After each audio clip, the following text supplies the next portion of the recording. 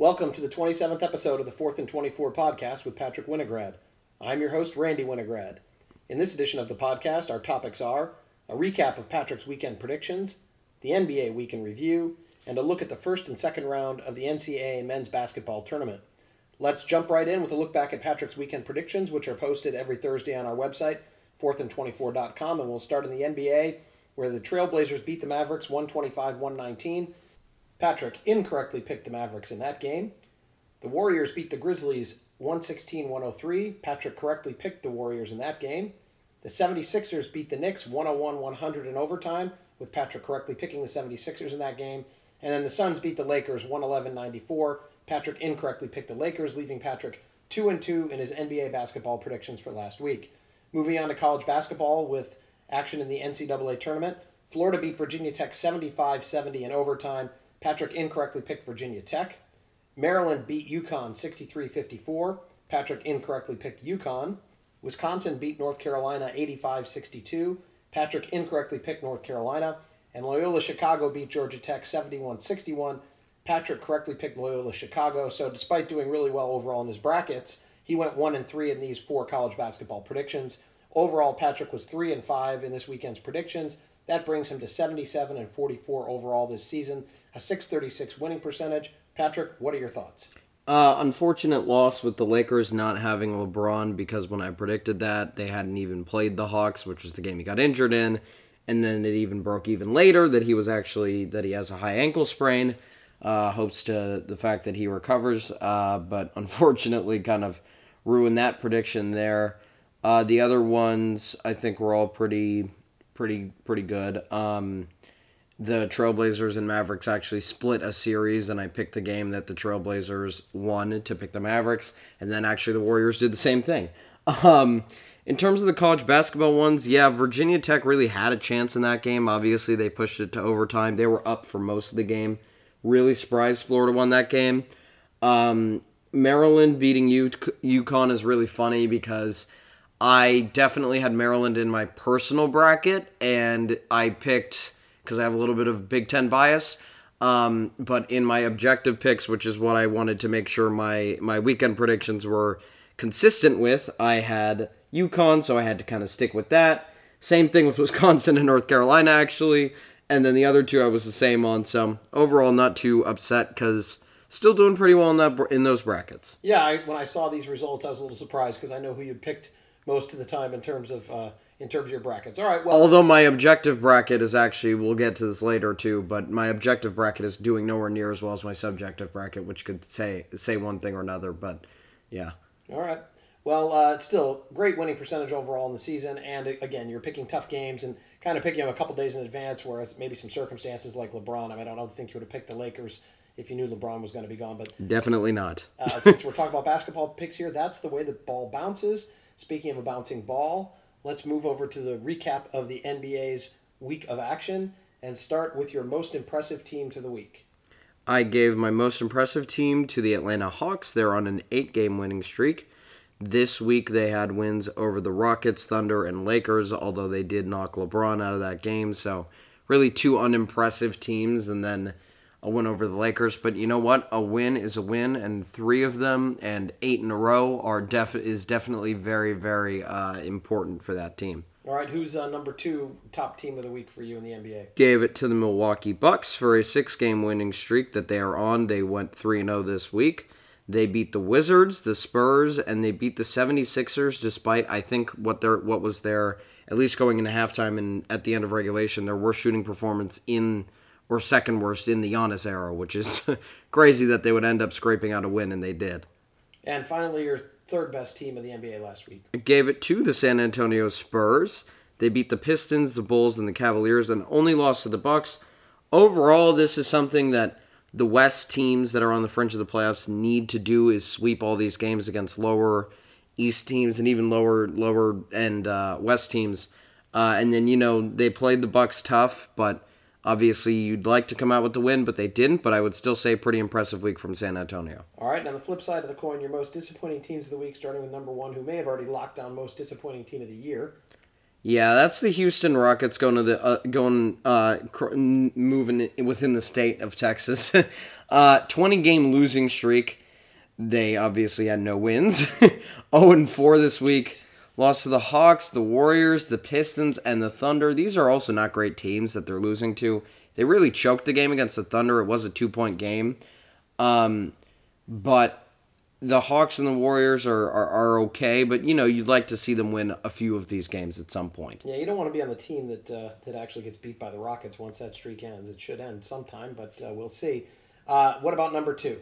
The Toronto Raptors, they are 0-3. They were 0-3 this week with an 8-game losing streak. Only reason they're not higher than the Rockets is because they played less games and therefore lost less. And they also only have an 8-game losing streak as opposed to a 20-game losing streak, although that's pretty awful considering that the Raptors have much higher expectations. They lost to the Pistons, the Jazz, and the Cavaliers. Obviously, a lot of people get beat by the Jazz. That's not surprising. But they got to beat the Pistons and the Cavs if they want to be able to make the playoffs. They're really slipping down the standings. And your third most disappointing team of the week? I gave it to the Washington Wizards, who went 1-3 this week. They are 2-8 in their last 10 games. They only beat the Jazz this week. They lost to the Bucks, the Kings, and the Nets. Overall, very hard schedule, although they should have beaten the Kings, probably, the way they've been playing. They played the Nets close, they beat the Jazz, which is good, but at the same time, this is not what you're supposed to be doing if you're supposed to make the playoffs, in the same way that the Raptors need to be winning too. All right, and let's end it on a positive note as always, your player of the week. I gave it to Giannis Antetokounmpo on the Milwaukee Bucks. He averaged 29.7 points per game this week, 12.7 rebounds, 10.0 assists, and also he shot 33.3% from the three-point line and 81% from the free throw line. Now, this is really important for Giannis because his ability to turn into not just a regular season MVP kind of a player and more of a clutch player in the playoffs is going to rely on free throw shooting, especially because towards the end of games, teams do not care if their role players foul out of games. They will definitely put players on him to foul him, to send him to the line. But if he keeps up 80% for the rest of the second half, they're not going to be able to do that. And also, if he keeps shooting 33.3% from the three-point line, if he gets that number a little bit up in the rest of the half, you can't have your teams playing 5 feet off of him from the line. That it's not going to be possible anymore, which teams have been doing for the last 2 years so that they can wall up in the post. They just leave him to shoot, and most of the time he misses. Making 1 out of 3 is almost good enough that you can draw people out more. I'd say if he got to like a 35, 37% number, that would be when you'd be really drawing the defenders out. Which then makes him more dangerous at the hoop, and if he's converting free throws, and he can make and he can also make his moves to get to the lane easier because they're not sitting 10 feet back in the lane. All right, well, that wraps up our recap of last week's NBA action. Let's turn to an in-depth review of the first weekend's action in the NCAA men's basketball tournament. The first 2 rounds of action in the tournament just concluded, and the first 4 days of action certainly lived up to their March Madness moniker. Let's take a look back at the action without going game by game, and we can all look up those scores. Patrick, let's just hit some highlights here. Let's start with the first round. Give me some of the biggest surprises / bracket busters from the first round action. I think you have to start with Ohio beating Virginia, and I mean, you could also say maybe UCSB losing to Creighton because a lot of people had 1 or 2 of those upsets actually happening. I think in my alternate bracket, I had both of them winning, and in my main bracket, I had just UCSB winning. And in my 4th and 24 bracket, I also think I had just Ohio winning. Not quite sure, but something like that. Overall, though, I think Ohio winning was a bigger bracket buster per se, because even if you had Virginia and Creighton winning, I think most people had Virginia winning against Creighton, because, defending champions, of course you're going to have them winning. The next one would be, it's very obvious, it's Abilene Christian moving down to the next region. This game, this really was a bracket buster. A lot of people think with how Michigan was without Isaiah Livers in the Big Ten tournament, a lot of people were thinking you got to look at Texas or you got to look at Alabama as a Final Four team. Whoever made it to the Elite Eight was supposed to have a chance to beat Michigan or definitely FSU if they were able to get there past Michigan. So Texas losing this early was a huge surprise. The next one I would go to is North Texas because, again, a lot of people had Winthrop beating Villanova, but then Purdue beating North Texas and then Purdue moving on to the Sweet 16. I certainly did, but that did not happen. North Texas shut that down very, very early. Also, Villanova did win, although that was not much of a surprise. And I mean, this is the most obvious one. Oral Roberts. Yeah. They're not supposed to beat Ohio State, but credit to them, their two-man game of Asmus and Obanor did, I guess, better than Liddell and Washington, who have typically carried Ohio State with their scoring. It was really just star power from them. I think they combined for something near 80% of the points in that game. The greatest free throw shooting team of all time heading into the tournament, too, which is crazy. And then Oregon State is, I think, the last one that you could call a bracket buster. Now, yes, I left out Syracuse, I left out UCLA, I left out Maryland, but I feel like enough people at least thought those upsets were fathomable or pretty much had those upsets booked in the more informed world of college basketball fans. So Oregon State, though, beating Tennessee was definitely the biggest surprise, other than obviously Oral Roberts and North Texas, I would say, and Abilene Christian. Probably the least of a surprise out of all of them, but I think most people thought that Oregon State went on a great run in a bad conference, although if you look at how the Pac-12's doing, it's proven that they went on an amazing run in a great conference, and they did not get lucky to get there. They beat good teams who are playing well. They are just playing supremely well.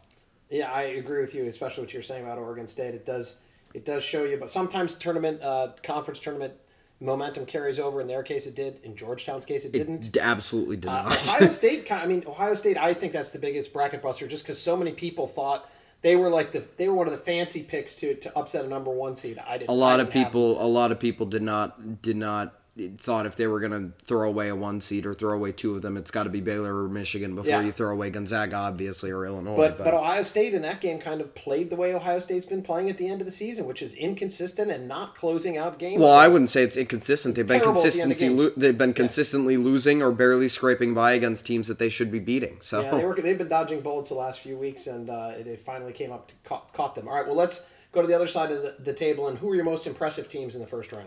I think the most impressive was UCLA with their win over BYU. Also, after if you extend it a little bit further back, their win over Michigan State was really gritty. They were down, I think, 14 at some point, even in the second half. This is in the play-in game. And brought it back to overtime and then eventually beat Michigan State.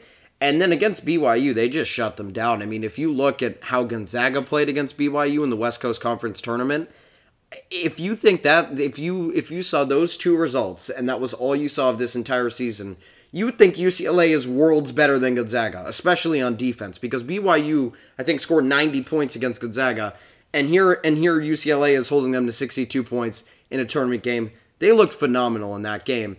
The next one I would move on to is Villanova, because I thought especially their defense and their lack of turnovers, frankly, was a very, very important sign and a telling one for the next round even, because they're playing without their point guard. And I think the biggest thing that you lose when you lose an older leader of the team and your point guard is you lose a lot of the consistency. You start to turn the ball over a lot. Maybe you lack some defensive intensity at times, but they really didn't show either of those things. The next one I would go to is Arkansas, and it might sound crazy, but look, Colgate had them beat in the first half. I would say I probably texted at least 3 people, and we were all like, "Oh yeah, Colgate's going to win this." But Arkansas came storming back after being down by a lot, and not only did they do it in the first half, where they were down, I think 13, and then brought it to a tie at the half, or down by 3, or maybe up by 3. But then Colgate came out on a 9-0 run to answer to start the second half, and Arkansas came back again and had a huge answer, and then eventually, obviously, won 85-68. Looked like a blowout, but if you watch that game on paper, it looked like they were going to lose for a majority of the game. Yeah. And the last team I would go to is Syracuse, because, oh my God, they're just bombing threes. I mean, they just could not miss this weekend. We'll talk about their second round game later, but in this game, Buddy Boeheim was just on fire. I mean, the whole team was, frankly. But 78 points at Syracuse's pace, the pace that them and San Diego State play at, is, frankly, ridiculous. Because if they played at Gonzaga's place and at Gonzaga's pace and shot this well, they'd be scoring 120. And also San Diego State was supposed to be a really strong defensive team too, and Syracuse just dismantled them. Yeah, the other big surprise in the first round was the fact that we had a forfeit game. We had VCU have to forfeit their game a couple hours before their matchup with Oregon. We'll talk about that Oregon team probably in a little bit. Caused that forfeit. And then teams, while we're on the COVID topic, UVA that you mentioned, people wondered how they would play. Kind of came out flat. Kansas came out flat against Eastern Washington, managed to claw back in to win the game. We'll get to their second round where they looked like they were just completely out of gas. Any other comments on the first round before we move to second round action? All right, well, let's do that same thing. I like this theme. Let's start with the second round, your biggest surprises, bracket busters, whatever you may want to call them. Easy. Oregon. This is simple. There is no way that you can tell me that you had Oregon and USC, spoiler a little bit, playing each other in the Sweet 16. There's no way anybody thought that was going to happen. I mean, Luka Garza shot 90% today and scored 36 points. And Oregon won by 15 points. They ran him out of the gym. They absolutely crushed them while letting a big man score 40 points in a tournament game. It is ridiculous how well they shot the ball. And I just say it's surprising because if you had told me Luka Garza was 18 of 20 with 36 points, I would have said Iowa is a national championship contender now. They might be able to beat Gonzaga. But enough about Oregon. Moving back to the Pac-12, but a little bit farther down the coast, UCLA. Look, I'm not saying that they busted anybody's bracket by beating Abilene Christian because nobody would have had them in the second round to begin with. But I think their run in general, I think, again, as I said, a lot of teams had Texas in the Sweet 16. So UCLA being the one to make it into that matchup against Alabama is very, very surprising. Oral Roberts beating Florida, I thought that might have been a one-time thing where they beat Ohio State and now they have this kind of a letdown game. But they're playing well. They are really playing well. I don't know if they have a chance to beat Arkansas, but frankly, they played them earlier in the season, and it was, I think, only a 9 or 11-ish point game. So if they're playing better right now, and Max Asmus in that game even only had 11 points, even though he averages 26 on the season. So if he comes out and plays better, they have a good chance to beat Arkansas. This one's obvious. Loyola Chicago. Come on. Nobody. Well, I was going to say most impressive teams, too. That was on that list. Loyola Chicago, nobody had them beating Illinois. I had Illinois in the championship game. I had Illinois actually winning my championship game in my objective bracket. This game was crazy. Loyola Chicago dominated Illinois, led wire to wire. They were the third team, I think it is, that was a double digit or an 8 seed to beat a 1 by double digits, which is insane. And really, they beat them by 13, but when you have a game where it's 71-58, 13 points is a lot of points in that kind of a game. And then you got to go to Oregon State for beating Tennessee and Oklahoma State, who also, by the way, same bracket. Now those two play each other. A lot of people would say that Oklahoma State and Tennessee were good enough to challenge Illinois if they were playing well, and that Illinois was the second best or even best team in the country. So when you consider that, and Oregon State beat the two teams that were supposed to have a chance to beat them, that is really, really impressive. They played great defense, too, on Cade Cunningham, to be quite honest. He got his points, but he took a lot of shots to get there. It was an ugly game, and it was a very ugly game, especially at the end of the end of the second half too. Ugly officiated game too. Yeah, and the last team is Syracuse because West Virginia made a few runs at this game. You said this game was over, and then West Virginia made a 15-5 run at the end of the half to cut it to 6. They took the lead late in the second half, and Syracuse just kept battling. They just kept on battling. They played great defense.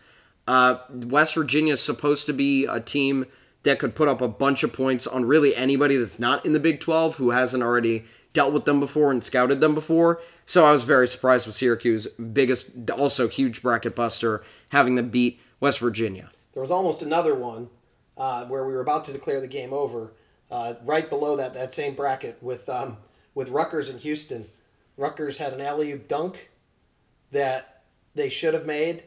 That I believe they missed the dunk, and then Houston went down, and did they score 2 or 3? It was I think it was a 5-point swing. I think they got fouled, yeah. It was a 5-point swing in that game, and Rutgers ends up losing by 3. That would have been another huge bracket buster, because Houston's a very, not just trendy, but a very capable team. I would say Rutgers had them on the ropes. I would say also, them being in Illinois' bracket probably makes it a little bit less of a bracket buster, because I think most people would have had Illinois over Houston, but it was still huge, and I bet a lot of people, I think a majority of people, a slight majority, had Clemson over Rutgers to begin with, and again, I'll say it again, nobody had them beating Houston. Yeah, so. No, that they almost had that game. Unfortunately, they didn't make the play, and Houston seized the momentum and moved on. Moving on, let's go to your most impressive teams of the second round. USC. Yeah. How much did they beat Kansas by? 34? 34 the game was points. Over before halftime. It could have been brought back, but the way USC was playing, it wasn't gonna. If they started to slump down a little bit in the second half, I think Kansas could have taken it back. But they didn't shoot well enough at all, and it's been a constant thing with this team that they just don't have the guy. They don't have the Devon Dotson. They don't have anybody to just take over the game and manufacture points when you need it the most. But USC just absolutely destroyed Kansas. Drake also, going back to the first round, I think had a point where they missed 20 straight shots against USC. Yeah. Not saying that was all defense, but that definitely had something to do with it, because you don't miss 20 shots in a row if they're all open. Though I will say maybe 4 or 5 of them should have been made and were open. But look, USC absolutely destroyed Kansas, a team that I think many had, maybe challenging Iowa, probably not getting past Gonzaga, but at least in the Sweet 16. The next team is Michigan, because a lot of people thought that matchup with LSU, Michigan this whole year has had a problem when the 2 guard, Eli Brooks, has to guard a bigger guard. He's a great on-ball defender, but actually graded as a top 5 defender in the Big Ten. But he struggles because he's a little bit shorter. I think he's 6 feet, 6'1". He struggles having to guard big guards. Michigan also has a 5'11" point guard. Smith. And LSU plays a lineup that is all in between 6'4" and 6'9", which meant that they also had a faster big man to kind of drag Hunter Dickinson at 7'1" out. So Michigan was too short in the guard play and too long on the center play. But somehow they pulled out the win. Game of runs, really. Just a crazy overall game. Most entertaining game. Easily. Michigan, if you thought the Michigan-Ohio State game was the game of the year, they might have just won up themselves on game of the year there. And credit to LSU for really giving Michigan their best shot. LSU deserves a lot of credit for how they played at the end of the season. Although if they had played like that all year, how they played against Alabama and how they played against Michigan, maybe they wouldn't have been an 8 seed, and maybe they could have been in the Sweet 16 themselves. All right, let's move to you had another bracket. I'm sorry, we forgot about the other bracket. So Arkansas was also very impressive in their win over Texas Tech. I think Texas Tech was actually favored going into the game, and most 6s aren't favored over 3s. USC was, but I think when you do beat the 6 seed and they were supposed to beat you, that's a great sign. Arkansas, a lot of people, way too many people, I should say, had Colgate beating Arkansas, and definitely a lot of people had Texas Tech beating Arkansas. I'm not absolving myself from this at all. I probably had the same thing, but they were very impressive. And then Loyola Chicago, Oregon State, and Syracuse, I talked about them before as biggest surprises, so I'm not going to talk about them being impressive, because I did talk about how impressive those wins were, but I also have to throw them in the category too. Interestingly enough, everybody was saying how the 2 best conferences this year were the Big Ten and the Big 12. Both those schools only have 1 team left. They're 2 1 seeds. Just realized that looking at the bracket. And I knew that about the Big Ten, but the Big 12 doesn't have anybody left either, which some people say that these 2 conferences, they beat each other up all season. Others say they're used to more loosely officiated games. What are your thoughts? I think the biggest thing for both of these conferences was that they had ridiculous upsets in the first round. Ohio State losing to Oral Roberts and Texas losing to Abilene Christian kind of destroyed the chances. You could even go as far to say Purdue losing to North Texas was a big one. And then, West Virginia lost a tough one to a hot team. Oklahoma State lost a tough one to a hot team. Texas Tech lost one that don't put it on Texas Tech's shoulders. They weren't supposed to win the game, but they frankly came the closest to doing it. So I think it was a little surprising, especially because, at least in the Big Ten, most of the teams that got eliminated were lower seeds. I mean, 2 10 seeds losing is not really something that's awful, but, Illinois losing was the big one, and Ohio State, obviously. But I think the Big 12, considering that all their teams were higher seeds with the exclusion of Oklahoma, was very, very surprising that they lost out on every team except for Baylor. Yeah, the Big 10 had a ton of teams in the tournament. They were dispersed all the way down through a play-in game, whereas Big 12 was very... 2 10s, an 11, two 1s, and then a 2. Yeah, it's crazy everywhere. Out. Basically, packed at the top and packed kind of down at the 9, 10, 11 line, whereas the Big 12 was all high-tiered seeded teams. The lowest... Was the lowest seeded team a 6 seed? It was Oklahoma as an 8. Oklahoma's 8. That's right, and they made even though they lost 4 straight at the end of the season. The other thing I would say is don't underestimate the impact of the COVID isolation and 2 key players not being able to practice on Kansas. How fresh their legs were, their conditioning. Again, USC, I'm not saying that made up for 30 whatever points the game was. Probably not. I stopped watching when it was 30 points with 4 minutes left. Although I would say the biggest thing about Kansas is when USC was playing their zone, Kansas looked, I would use the word disjointed. And I would say how you get disjointed? Well, you miss a starter for the Big 12 tournament, and then he comes back, and then you miss another starter for the first round game, and then he comes back, and you have them playing together.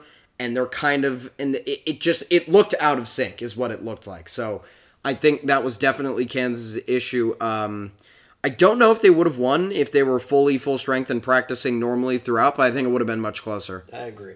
So we talked about Oral Roberts, the 15 seed who beat number 2 seeded Ohio State, and then 7 seeded Florida getting to the Sweet 16. So of the other the non-Oral Roberts double-digit seeds, who do you think is the most surprising double-digit seed to be in the Sweet 16? Oregon State, because their path was easily the hardest. Beating Tennessee and Oklahoma State, who I would say not even are just 5s and 4 seeds, but I would say that in that bracket was probably the least picked upsets out of all of them. I think maybe with the exception of Florida State, no, these teams were the biggest favorites to win their first round games, Tennessee and Oklahoma State, and to go farther than that. A lot of people had Creighton and Virginia and Villanova and even Colorado because some people like Georgetown losing. So the fact that they beat the ones that were not supposed to lose is the craziest thing. They had the hardest path by far. Well, and they had the path to get into the tournament. They had to... Right. How many in a row? So they've won 6 in a row? Did they have to win 4 in a row in the Pac-12 championship? I think it was 4 in a row, yeah. And they had no chance of being in. They had to win the Pac-12 tournament. Then they had to beat a 5 seed, and then they had to beat a 4 seed. I agree with you. The next one... And also who play completely different styles, too, because Tennessee likes to use length and defense to beat you, and Oklahoma State likes to use speed and offense to beat you. So they couldn't have played 2 more polar opposite teams, and they still found a way to win. And then, if you had to ask me, in addition to Oregon State, since you already claimed that, I'd say UCLA, just because of what you mentioned. UCLA looked like they were going to lose to Michigan State in the play-in game. But they managed to get there. Although I will say the reason why I didn't mention them is because they didn't beat anybody in the second round. They had a really easy second round matchup. Well, that's a surprising path then. To get to the Sweet 16. Yeah. Although it seems like it happens every year. One of the teams in the play-in gets to the Sweet 16. Just seems that way. Some have made it to the Final Four. So, who do you think is your least surprising double-digit seed to be in the Sweet 16? I think it's Syracuse. While they did have a more challenging path than UCLA's, obviously because UCLA beat Abilene Christian, I would say if you're going from the straight-up expectation from the beginning, UCLA had to play in a first 4 game that they barely won. So that's pretty surprising in the first place. And then also it's surprising that Abilene Christian even popped up in their path. Syracuse was not necessarily a favorite, but a very trendy pick to win their first round game against San Diego State.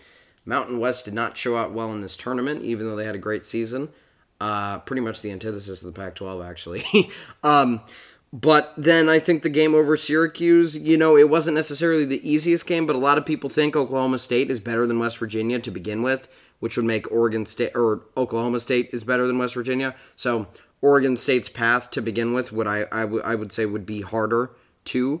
But Syracuse playing that easier path, I would say very, very less surprising than the other ones. And you, in a previous podcast, picked them as your double-digit seed to make the Sweet 16, so I kind of teed that one up for you. All right, well, with so many upsets, including a 1 seed being knocked out and 2 seeds gone, everybody's brackets are busted. Most people's are, except if you went to Oral Roberts, I guess. Based upon what you've seen and how the brackets are shaping up, who has the easiest remaining path to the Final Four? It ends and begins the same with the same team that always had the easiest path. It's Gonzaga. I mean, Michigan has a 2 seed in front of them, has the winner of a 2 seed and a very hot 11 seed. And then Florida State, if they have to get through Florida State to begin with, I would say only the 1 seeds can be even in consideration for the easiest path because the other ones have to beat teams who are significantly better than them. Houston does have Syracuse, Oregon State, and Loyola Chicago. So they have an 11, a 12, and an 8. But Loyola Chicago has made the Final Four in their only tournament appearance in pretty much, the last 10 years or so. They actually have the best tournament record of all time, tied with Duke, best tournament win percentage. So that's not a team to scoff at, whereas I would say Creighton, everybody thought was very shaky to end the year. They barely escaped UCSB. On paper, Gonzaga has all the pieces to easily guard Creighton and completely outscore them. And then USC and Oregon, USC is hot, Oregon's hot, same thing. But 6 and 7 seeds, look, they're not as talented as Gonzaga, and I just don't think the matchups are gonna go the way of either of those teams. So I think that's easily the easiest path. Although Houston's path takes a close second because they do play an 11 seed rather than playing a 5 seed, and then they play the winner of an 8-12 rather than a 6-7. But then when you look at it, you also have to say, is relative to the team's talent, which I think Gonzaga is so much better than anybody in the region, and they were from the beginning, including even if it was Iowa and Kansas in there instead of USC and Oregon, that I actually think Houston is pretty similar in talent level to Syracuse. Loyola Chicago plays a similar style to them. So their bracket is probably a slight bit harder just because they're not as talented as Gonzaga. Yeah, I originally wrote down Houston, but then I looked at what Gonzaga had, but I looked at Houston and I said, whenever a team gets to the Final Four, they dodge a bullet along the way. Right. And that maybe they've dodged that bullet, but I see Loyola Chicago standing there, and frankly, the gap, like you've said, the gap between Houston and Loyola Chicago is smaller than the gap between Gonzaga and Creighton or USC. Let's just say, assume they get past Creighton, who I think is probably everybody thought was the weakest 5 seed coming into the tournament. Yep. So I'm ignoring that. Gonzaga's going to have their hands full with USC Oregon. They could pose some problems for them. So but I agree with you ultimately. It's between those two. So on the flip side of that, who has the most difficult path to the Final Four? Same one as the first, as I started with when we talked about this a few podcasts ago. It's still Michigan because this is the least broken up bracket. It's chalk on their top half. It's chalk on the top half, and Alabama is probably going to beat UCLA. And I would say that if UCLA does beat Alabama, that they would have to play out of their minds to beat Alabama, and they'd have to play so well that I think if Michigan even gets there by beating Florida State, which that's even a question, that would be a team that would be super hard to face. That's the one that you don't want to face that's just completely on a roll. And if Alabama's going to beat UCLA, they're probably going to need to shoot the ball well. And if they do that for a weekend, that's what makes Alabama so volatile, but also one of the best teams in the tournament, because if they get their shooting on, I mean, look, if they make it to the Final Four and they start making 50% of their threes, it's over. They are going to beat everybody. So I would say Michigan, hardest path still. I mean, Baylor has to play what is still a depleted Villanova team, right, which I would say is definitely a weaker opponent than Florida State. And then also, there's a possibility that Oral Roberts beats Arkansas. And even if they don't, Baylor would be playing a 3 seed rather than a 2 seed. So I should have framed the question, who has the most difficult path? I should have said besides Oral Roberts, because I think Oral Roberts has the hardest path to Final Four. Of course. But so let's play that game.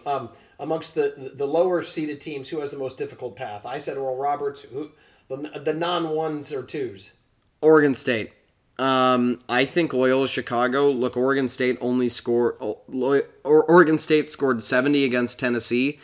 If you scored 70 against Tennessee playing at that pace, I think when you play Loyola Chicago, you might end up scoring 50 like Illinois did.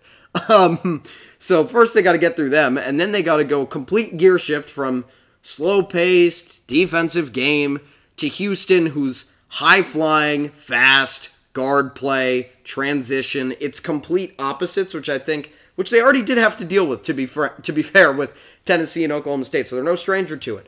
But I do think that polar opposite style is there, and also maybe I'd have to throw in anybody who has to play Gonzaga, because Gonzaga is just so good. I know. I would take UCLA. They got to go through Alabama, a 2 seed, and then the best they can hope for is a 4 seed in Florida State, or they get a 1 seed in Michigan. They have a little bit of a gauntlet, but close runner-up for me against Oregon State. I just think the way teams are playing right now, because I also think Alabama, look, we've said it. They take 41% of their points from the paint and 40% from three. If they miss threes, anybody can walk over them that's in this tournament, because frankly, it almost happened with Iona until they started making them in the second half. And then today, you see them just absolutely blow out Maryland because they're making all of them. So I think if UCLA gets the right type of Alabama, they have an easy path. If they get the wrong type, it's over. What about Syracuse?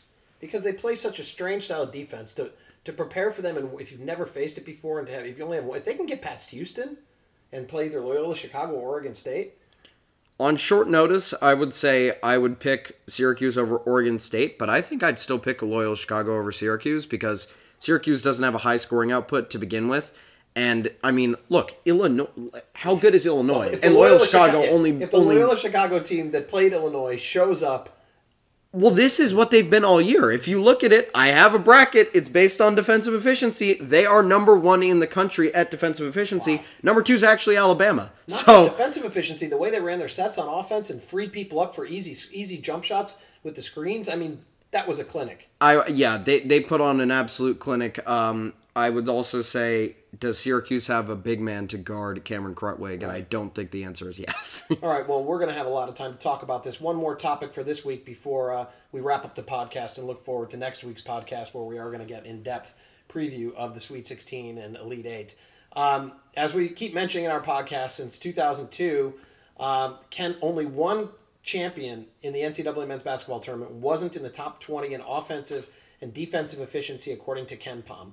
This year, it meant it had to be Gonzaga, Michigan, or Houston, or Illinois, who's now gone. So with Illinois gone, do you still think it holds true to form this year? Does the national champion come from Gonzaga, Michigan, or Houston? Yes, I think it holds true, because I think the only team, if I were to go and say it right now, I think the only team that won't be in the Final Four out of that I think all three of them will make the Final Four. And then I think you probably have Baylor.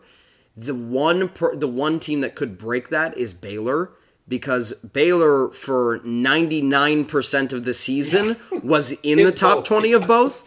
But I guess it was a combination of Oklahoma State scoring 85 on them in the Big 12 tournament game that they slipped out because the margin for error in that there are a lot of good defensive teams in the country. So their efficiency after that game went way down because they played a slow pace and still gave up 80.